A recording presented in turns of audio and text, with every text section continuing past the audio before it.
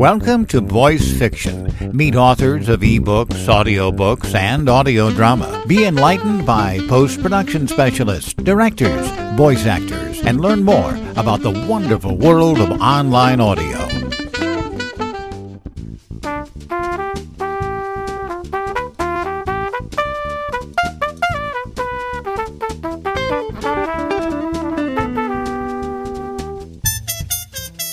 And now your host, John Tatterzak.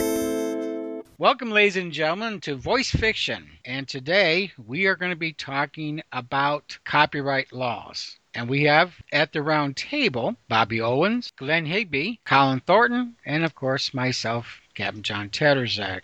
Our guest is Robert Scagliapaglia. Rob, I know I'm going to do a bad job on this, especially I'm an old farm boy and English is my second language. How would you say your last name, please? Rob Scagliapaglia. Scagliapaglia. Rob was chosen as one of the top trial lawyers for Connecticut by the National Trial Lawyers Association. That's quite an honor. And is a so-called super lawyer. Wow. In addition to his legal practice, Robert is also an actor, performing on stage, in television commercials, and at least 2 Oscar-winning movies. We'd like to thank you for being here. Well, it's my pleasure. All right, I have the honors of the first question we're going to throw out. Pretty much what this is a round table. We have different people here tonight, and we're going to be asking you questions and hopefully try to educate the mass, including me. One of my questions is, would we be in violation of a copyright law infringement, such as when Misfits Audio does their own transcribe of The Lone Ranger and uses their own actors to do the voices and then put it on the internet? If The Lone Ranger is not in public domain, then yes, that would be a copyright violation. So you would need to get permission from the author or the copyright holder. What if the audio is already out there in multi old-time radio spots? The Misfits transcribes the wording and then use their own actors, that it could be in public domain, which is why it's on multiple broadcasts. Mm-hmm. The reason why it might be in multiple locations have multiple performances is because it may be in public domain. Because a lot of the older time weren't copyrighted properly, so they're actually in public domain. Night of the Living Dead is a very famous example of that. It wasn't properly copyrighted, so that's why you see lots of copies of Night of the Living Dead being sold by multiple places because it wasn't copyrighted Are you properly. talking movies or music, sir? Movies. Night of the Living Dead, the movie, the original movie by George Romero. It was never copyrighted properly. It's in the public domain now. So anybody can take it and copy it and distribute it. So now, am I wrong in suggesting that, from what I've heard, is that the relatives of the Lone Ranger said, hey, we have had it removed from the public domain and it is now copyrighted? Correct. They would receive a notice to remove it from their audio? If it's still copyrightable, meaning if it's still within the time period for it to be allowed to be copyright, which used to be life of the author plus 75 years. They've changed that a little bit for corporations, but that's the general rule, life plus 75 years. If it's still within that period, even if it was in public domain at some point, it could be recopyrighted for the remaining term. So if the family decided to, like you say, take it out of public domain by copyrighting it again, then... But how is a person supposed to know then? Let's say Misfits Audio went and they found it on public domain. They took 6 months to produce it, and in the meantime, it got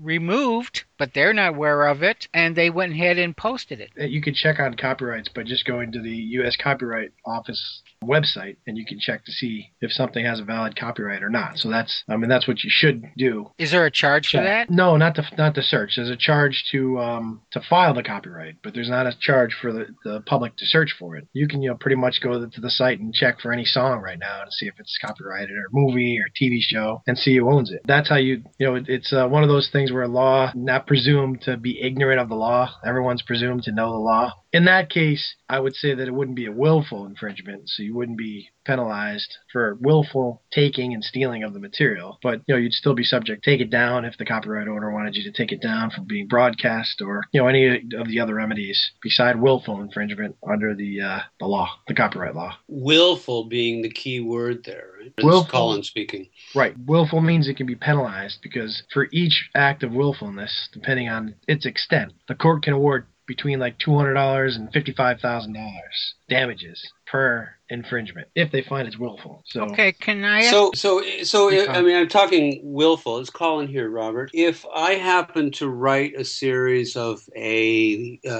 Western lawman with his faithful sidekick, and I happen to use Rossini's William Tell Overture, if I use that behind that series, would I be liable? Well, William Tell Overture is in public domain. So as long as you had someone perform the William Tell Overture yourself, you'd be fine. But if you're using someone's recording of it, then that recording is probably copyrighted. So you'd have to check to make sure, like if it was, say it was the Boston Pops, and they performed that, in a concert, and then they made a CD and they sold that CD. That CD is copyrighted. So you wouldn't be able to use that version of that on your broadcast without their permission. So what version could we use? What you version? You can make your own. You get the version I just hummed. But what? Exactly. But what? When you say it's in public domain, so only the sheet music is in public domain? Right. The music's in public domain. Correct. The actual, but not a recording. There's no recording that you know of that is in public domain? Well, there's recordings that are all the time that are put in public domain. Like, someone may have just performed on their piano or something and then put it on the internet for public domain, for public use. So, of course, that would be fine. But you have to check, obviously, to make sure that the recording, the performance, is not copyrighted. And all of this is subject to, like, let's say I had a song, because I write too, and I didn't care that Colin used my song, so I don't say anything. So it's always up to the copyright holder or the person that owns the mechanicals and copyright, correct? Correct. Right. Okay. Yep. It's up to unless Colin is stealing your work. Like if Colin is, say he takes that song, well, I'll kill him. Bootlegs it, and he's selling it overseas and making money on it. Yes. Then that will be criminal. That's of course. Criminal. That's a criminal violation of the copyright law. Of course. That that could be punished by the FBI coming in and arresting Colin and bringing criminal charges against him. But not for you to get damages, that's a civil action under the copyright law. And if you don't care, then it's not going to matter. So, Got you. Can you talk about public domain? What exactly is public domain? Public domain just means that the copyright expired. It either expired or it wasn't copyrighted. Whoever created the work didn't want to copyright it. They wanted it to be open. So it's basically works that can be used that you don't have to pay royalties for under the Copyright Act. That's basically what a public domain is. So it can be used by anybody in the public. Got you. And the main public domain is when the copyright expired. That's the most common use of that term, public domain. What are some good examples, like right now, that like people that would like to use? Can you just give us some examples of stuff that's in public domain that way? Well, any classical music piece would be public domain. So, the William Tell Overture, like you guys just said, Mozart or Beethoven. And that's why a lot of times you'll hear a lot of popular music that use a lot of the same verses and notes and a lot of the same rhythms from those songs because they're in public domain. So they don't have to pay. You can sample from those songs as long as you're as long as you're doing it yourself, as long as you're creating the music yourself. You can. It's open source. So those are the most common examples of public domain of classical songs. There's things that go in public domain all the time. The life plus 75 years of the author. That's the general rule. So when the author dies, 75 years after, it would go into public domain. That is really cool to know. I had no idea that it was life plus 75 years. It was modified a little bit a few years back because corporations now have longer periods of time for because Disney, a lot of Disney's work was going to go into public domain, so they lobbied Congress to extend it. So for corporations, it's longer. I'm not sure the exact years. I know it's life plus 75 for an individual. That's one of the reasons why corporations copyright things, so that they get the value of the longer period of time. Excellent. Hey, this is Glenn. I have some really crazy questions to ask you, but I think I need to ask you this one real quick, since you were just talking about sampling. Sampling in music is ubiquitous. Is copying a line from another work's writer any different? It's pretty much the same rule. If you can identify, there's no black and white rule on what copyright infringement is. It could be a word. If it's a recognizable word, it would be a trademark infringement. If it could be a line, if it's a really famous line, then that could be a copyright infringement. It could be a paragraph. There's no hard and fast rule on what you're allowed to lift from copyrighted material. But obviously, the smaller amount that you're using, the less chance that it's going to be an infringement. So if you go to the copyright website, they have a whole article that they published about what is infringement and, what can you can do and can't do, and that's one of the things they say, that it's a gray area, and that there's no magic formula as to if it's a word, a sentence, or a paragraph. It could all be potentially infringement. Folks, we need to take a break here, and we'll be right back after this commercial. Hello, I'm Scott Fortney, and I play bar owner Kent Stone in the new audio sci-fi comedy series, The Corner Bar on Alpha Prime. Now, you'd think that running the only bar on a dump of an alien world would be easy, wouldn't you? With the weird clients and help I have, sometimes I feel lucky to make it through the day. Join me for The Corner Bar on Alpha Prime from Misfits Audio. Online at misfitsaudio.com. And we are now back. Colin? Yes, I have a question for you, Robert. Picking up on your previous point, if I use the word, nevermore in a poem, that would make me liable for copyright infringement? I mean, Edgar Allan Poe is long dead. Probably not.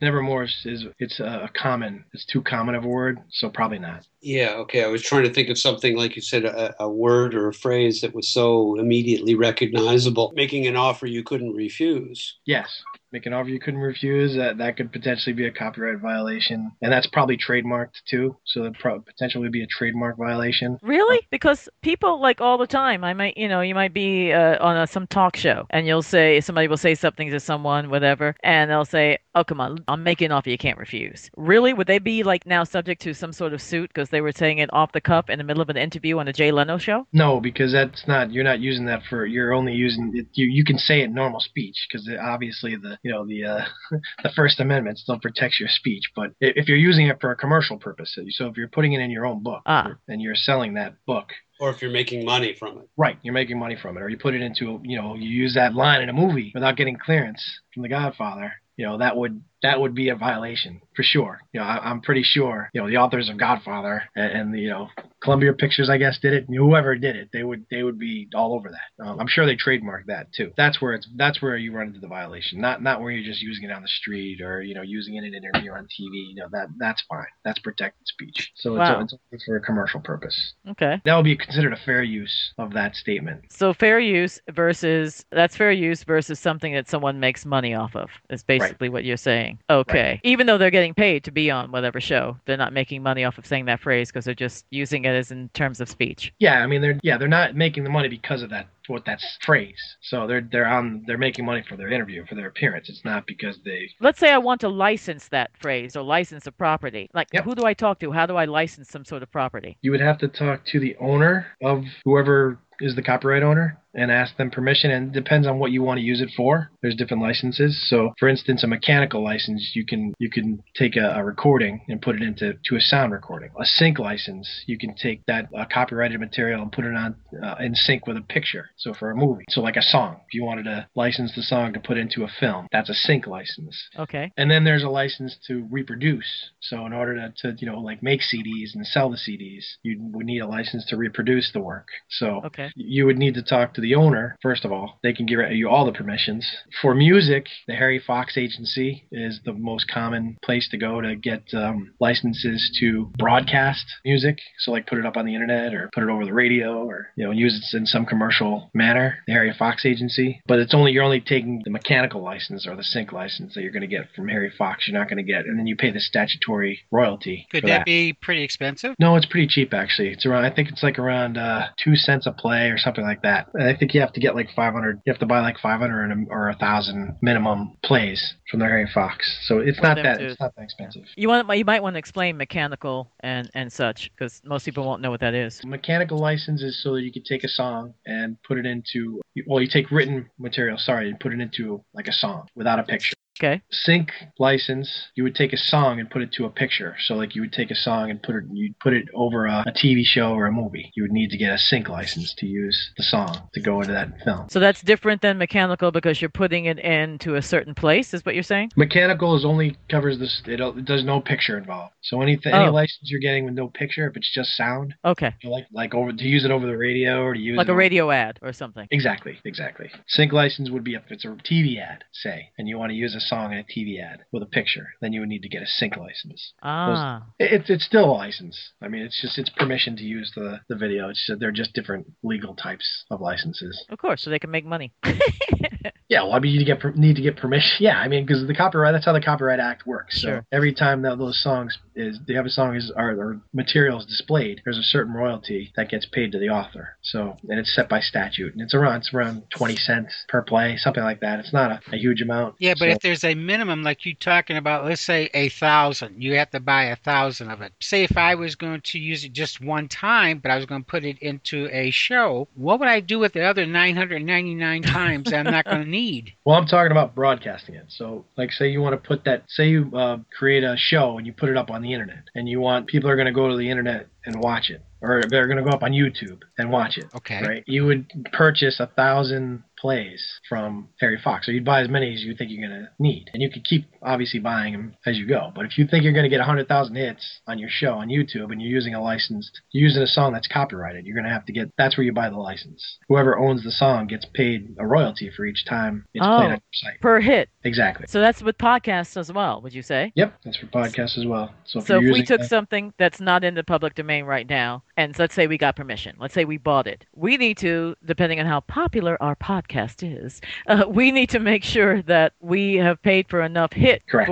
And if we don't pay for enough hits, who keeps track of that? That's what the Harry Fox agency does. That's their job, because they're the ones that collects the money and pays to the artist. So let's say we paid for 100 hits. I'm just going to make it small just for now. You understand? And let's say there was 102 hits on this, and they decided there was 102. Would they contact you first and say, pay me before they sue you? No, they're not going to sue you. Harry Fox is going to bill you for 102 hits. Oh, okay. Wow. So you'd want to buy enough up front so you get a discount, obviously. If you know how many you might. Okay. Right. Where is Harry Fox located? How would one contact them? You just go online, Harry Fox Agency. It's probably harryfoxagency.com, but if you just Google Harry Fox Agency, you'll find it. I think they're in New York. They are on 57th Street, I believe, because I tried to get a job there. There you go. How cool We is don't that? need Google. Who needs Google? We got Bobby Owens. There you There you go. I got a question, Rob. This is a question from one of our listeners, Alex. He wants to know, what is the one mistake you see people making the most often across the various entertainment industries?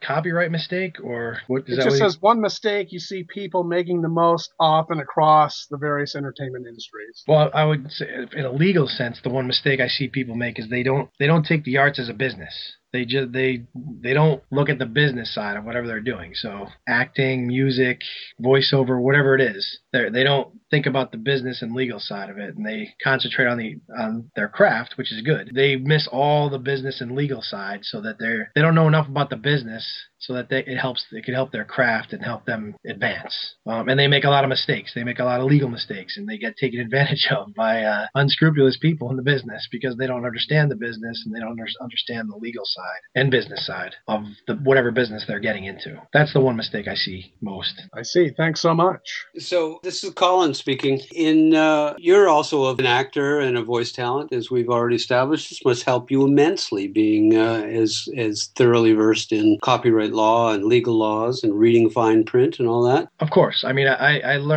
I knew the basics of copyright law and things before, but, as I got into the business, I was able to apply it and learn a lot more about it, a lot more of the specifics about it, actually apply it in my business because, it's things you run across. You're going to be asked to sign non-disclosure agreements, pretty regularly, and confidentiality agreements pretty regularly. So that's what I'm talking about. If you don't know what you're signing, that could get you in trouble. Or, signing an agency agreement. All voiceover artists and even musicians, they want agents, but they don't know what's in the contracts. And sometimes, that's why there's entertainment lawyers, but they won't go to the lawyer for whatever reason because they don't want to pay a couple $100 to get the contract reviewed. But that can really hurt someone's career by signing an agreement with an unscrupulous agent or just an agent that is going to lock you in for a few years. So those are the things that artists need to learn. So the point would be to go to the lawyer in advance of signing it rather than going to the lawyer after and saying, please bail me out of this mess. Exactly. Just have the lawyer look at the contract before you sign it. And every single valid, legitimate agency agreements that I've seen has a paragraph right in there that says you've had an opportunity to have your legal counsel review this and you've accepted the terms. Because, but if you want that agency, you're going to have no choice but to accept their agreement. Absolutely false. 1,000%. I've never had an agency agreement that I have not been able to change, ever. Oh, really? Okay, because I'm surprised, because I would think that the agency would say, hey, if you want us to represent you, you've got to go by our rules and regulations. You don't like it, go find somebody else. Agency agreements are written like any contract. It's written to protect the agent. There's no protection, well, unless it's a union contract. Let me rephrase. If it's a union contract, when there's no more union franchised agreements anymore. They haven't franchised agreements in years. So unless an agency is still using the old union franchised agreements, which are the ones that are fair, in my opinion, fairest to the actors, they're written to protect the agency, not to protect the artists. So there's things in there that if I know where they are, and people that are experienced in the business know where they are, but there's every one of those contracts has something in there that will be taken out pretty much automatically if you ask the agency for it, because it's kind of overreaching. And I'm being generalizing, of course, because there are agencies that have already gone through that whole thing negotiating wise, so they just take those things out anyway. It goes, of course, contract by contract. But for most contracts, a lot of them will last for 3 years from an artist, from an actor. I take that out immediately. No 3 years, 1 year, and then I'll put in, if things aren't working out after 6 months, you can part ways. Like if you haven't been sent out an X number of times, whatever. Agencies are fine with that because they want you to be booking things for them. They don't want to, unless they're doing something unscrupulous, they don't want to hold you up for 3 years and not send you out and not do anything for your career. So there's lots of things in those contracts that are up for negotiation. Lots of things. And any legitimate agency will negotiate. They'll negotiate with their terms, up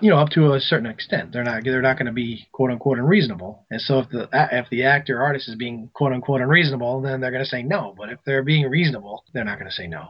Most of the time they're fine. Another common provision I can tell you that's in agency agreements. There's a provision that says that an agent can spend money on an artist's behalf to promote them. And that's usually what it says, just like that. Well, I'll put something in there that says if they're going to spend more than $100 at one time on an artist, they have to get the artist's permission first before they spend more than $100 in one shot. That's another provision. It's very simple. It's very simple, and I've never had any agency say no to that, because I don't want my artist to get stuck with a $2,000 bill for some headshots or something that they did, on the first commission check, and then they're like, "What's the $2,000 for?" It happens a lot. It happens all the time. Absolutely. Trust me. So those are things. They're very business-like things, that are in there that you can negotiate. So I hate to hear that happens all the time. Happens all the time. This is where I get, was it you, Colin, that asked me about signing beforehand instead of after? Yes. Those are one of the things I usually get to see after the fact. Why am I getting charged $2,000 here? Well, look, it said there, you gave them permission to spend on promotion for you, and they did this photo shoot, or they did this advertisement for you, and I didn't know that. Well, those are the kind of things that, you see after the fact, which you can easily fix up front, very, very easily. Or I want to get out of my agreement because I haven't been sent out once in 6 months and I want to get out. Well, you signed a 3-year deal, so good luck getting out. You're stuck. Yeah. You got to put a provision in to make sure you can get out within a certain period of time if things aren't working out. So the SAG franchise agreements cover these things. So if you sign a SAG franchise agreement, you're fine. But if not, these are things that sometimes get overlooked by agents and their contracts, especially the general services agreement. General services agreement are very one-sided for agents. They should definitely be looked at by an entertainment attorney before anyone signs. Cool. Rob, Glenn here. Let me think. Talking about copyright infringements, I don't know, do you have any opinion on the recent, the gal, I'm not sure where she was from, where she was playing all kinds of music. Maybe it was from the 50s and 60s or whatever, but she was putting them online, and then she got a big penalty, right? She had to go to court. Do you know anything about that? I didn't hear anything about that, but they sent her a cease and desist and told her to stop doing that, and she continued to do it. Then I could see why she would be brought into court. But, if they sent her a cease and desist and she stopped, then that should have been the end of it. But I didn't hear anything about it. If she didn't, then she's going to pay the price. So this kind of leads me to this question. What is the strangest case you've handled, or what are you doing tomorrow morning? Aha! Good question. What am I doing tomorrow morning? I'm actually having an audition tomorrow. So I'm playing actor tomorrow morning. Sounds like Bob. Which is always good. I get to, some days I wake up and I'm a lawyer, and some days I wake up and I'm an actor, which is, or a voiceover. That's pretty cool. Which is a good thing. Strangest case I've ever worked on. I mean, the entertainment stuff is pretty straightforward, so there's nothing that was really strange that I've worked on. I don't know if you guys know about the Tune Sets, free play music saga that's been going on for the last year. I do know what you mean, because demo-wise, I would know what you mean. Yeah, I mean, that's probably the strangest that I've seen, and I've been working with it for years. And basically what it is, it's these music libraries, like free play music. TuneSat has come out with technology so that they can encrypt any song that gets put on the internet. So if you copy a song from a music library that has TuneSat technology, encryption technology in it, and put it up on your website, TuneSat can find it. And then what they've been doing is they've been sending bills for like $2,500 to voiceover artists and other people on YouTube that views these songs from free play music. Ouch. And saying they owe $2,500 because you didn't license this music, which costs like $100 to license forever, and they're charging $2,500. What if that was just like a 5-second clip? Can you still get in trouble for that? 5 seconds, 6 seconds. There's a couple I worked on that were like 3 seconds, because voiceover artists put it on their demos. 3 seconds or 5. Yeah, it doesn't matter. They're doing the same. They're sending out the same boilerplate letter to everybody that are using these songs. And I'm like, I go back to them. I'm like, you guys are not the Beatles. Give me a break. $2,500. It's like, that's crazy. And for some of the people I've been able to settle the cases, other people not. So it's an ongoing saga. And I just think it's crazy that they have this website called freeplaymusic.com, and if you download a song that you think is free and you put it on your mother's 90th anniversary party video and put it up on YouTube, you get a bill for $2,500. So I think that's bizarre. So you're saying freeplay.com, stay away from freeplaymusic.com. Folks, did you hear that? Okay, I got it. So it's a scam, basically, would you say? Well, it's not a scam because there is a valid argument under copyright law because that music's being used without a license. The amount is just outrageous. But it's a cash grab. Right, exactly. Yeah, but wouldn't that be the same as, okay, you're saying that ignorance is no, bliss of the law. I don't remember what the phrase is, but that let's just take it this way, someone's grandmother is someone that's just like, it says free play music. That's what's in the words of this particular site. So you would think it's free because you said free. I didn't write it. You wrote free play music and put the site up, got the domain name, put the music up, did the business behind it. So someone's saying it's free play music. So I take this and put this behind my grandmother's 90th anniversary, 90th birthday party that I put up on so people can see from around the country who are not with us or whatever. And I put it there and you send me a bill for $2,500 or whatever you just said it was. Wouldn't I be able to, if I had the money, they're assuming that people don't have the money to take them to court. But if you did a class action and say, wait a minute, or even not a class action, let's say I had a lot of money and that happened to me and I just said, we're going to court. It says free play. You have to say if it's not free play. You don't ever write anywhere that I can't use it. And I'm not making money off of it. I am actually using it just as a memorabilia video. Wouldn't I'd probably win, but I'd have to go through court. You may win. It's possible that you'd win. If you look at the terms of service on their website, you're allowed to use the music for your personal use. So if you took that video and played it at the party, yes, no problem. That's 100% fine under the terms of freeplaymusic.com's terms of service. But as soon as you put it up on the internet, now you're broadcasting it, that's not allowed. It expressly says on their site that that's not allowed. But the question is the amount. It's the amount. $2,500 for that? How many people saw that thing? All the things you just said would be a reason why you'd probably win the case because, how many people saw it? How long was the song? All of the factors that you use to figure out whether it's fair use or not, or how much of the clip you can take, like we had all the questions before. Those are the same factors a court are going to use to figure out how much damage was done to the I understand. Free play music, to the author. So I got you. So it's just outrageous. The amount is outrageous. Yeah, I like the irony in the language there that it's free for $2,500. Yeah, exactly. That's really cool. So speaking of, you said you have an audition tomorrow morning. I don't know if everybody knows that not only are you a lawyer, you're also an actor as well as a voiceover artist. In fact, I think we have a clip of one of your commercials, Bushnell's. The new Tour V3 laser rangefinder featuring Pinseeker with Jolt.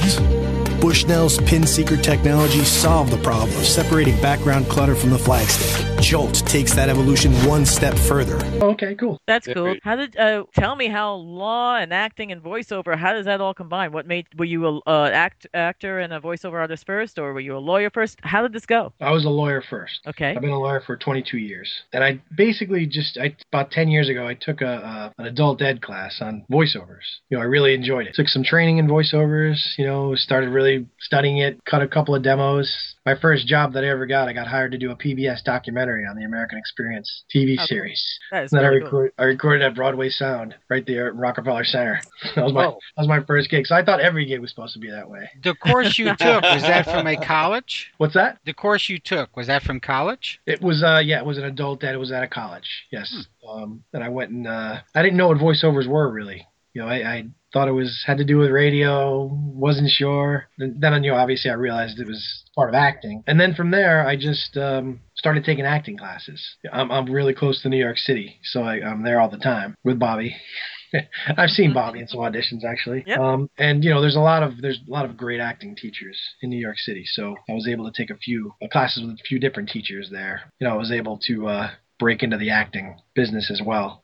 So I do everything. I do theater and commercials and TV and film. So it's whatever I think I'm right for, I'll audition for down in New York. So you did something with the Super Bowl. Yes, I had a Super Bowl commercial. Tell us about that. So, ladies and gentlemen, we have to stop right now because there is so much to learn that we're going to need to do this in a two-parter. So please come back and listen to our second part where we will continue discussing voice fiction and the law. This is your announcer, Joe Stofko, for Voice Fiction.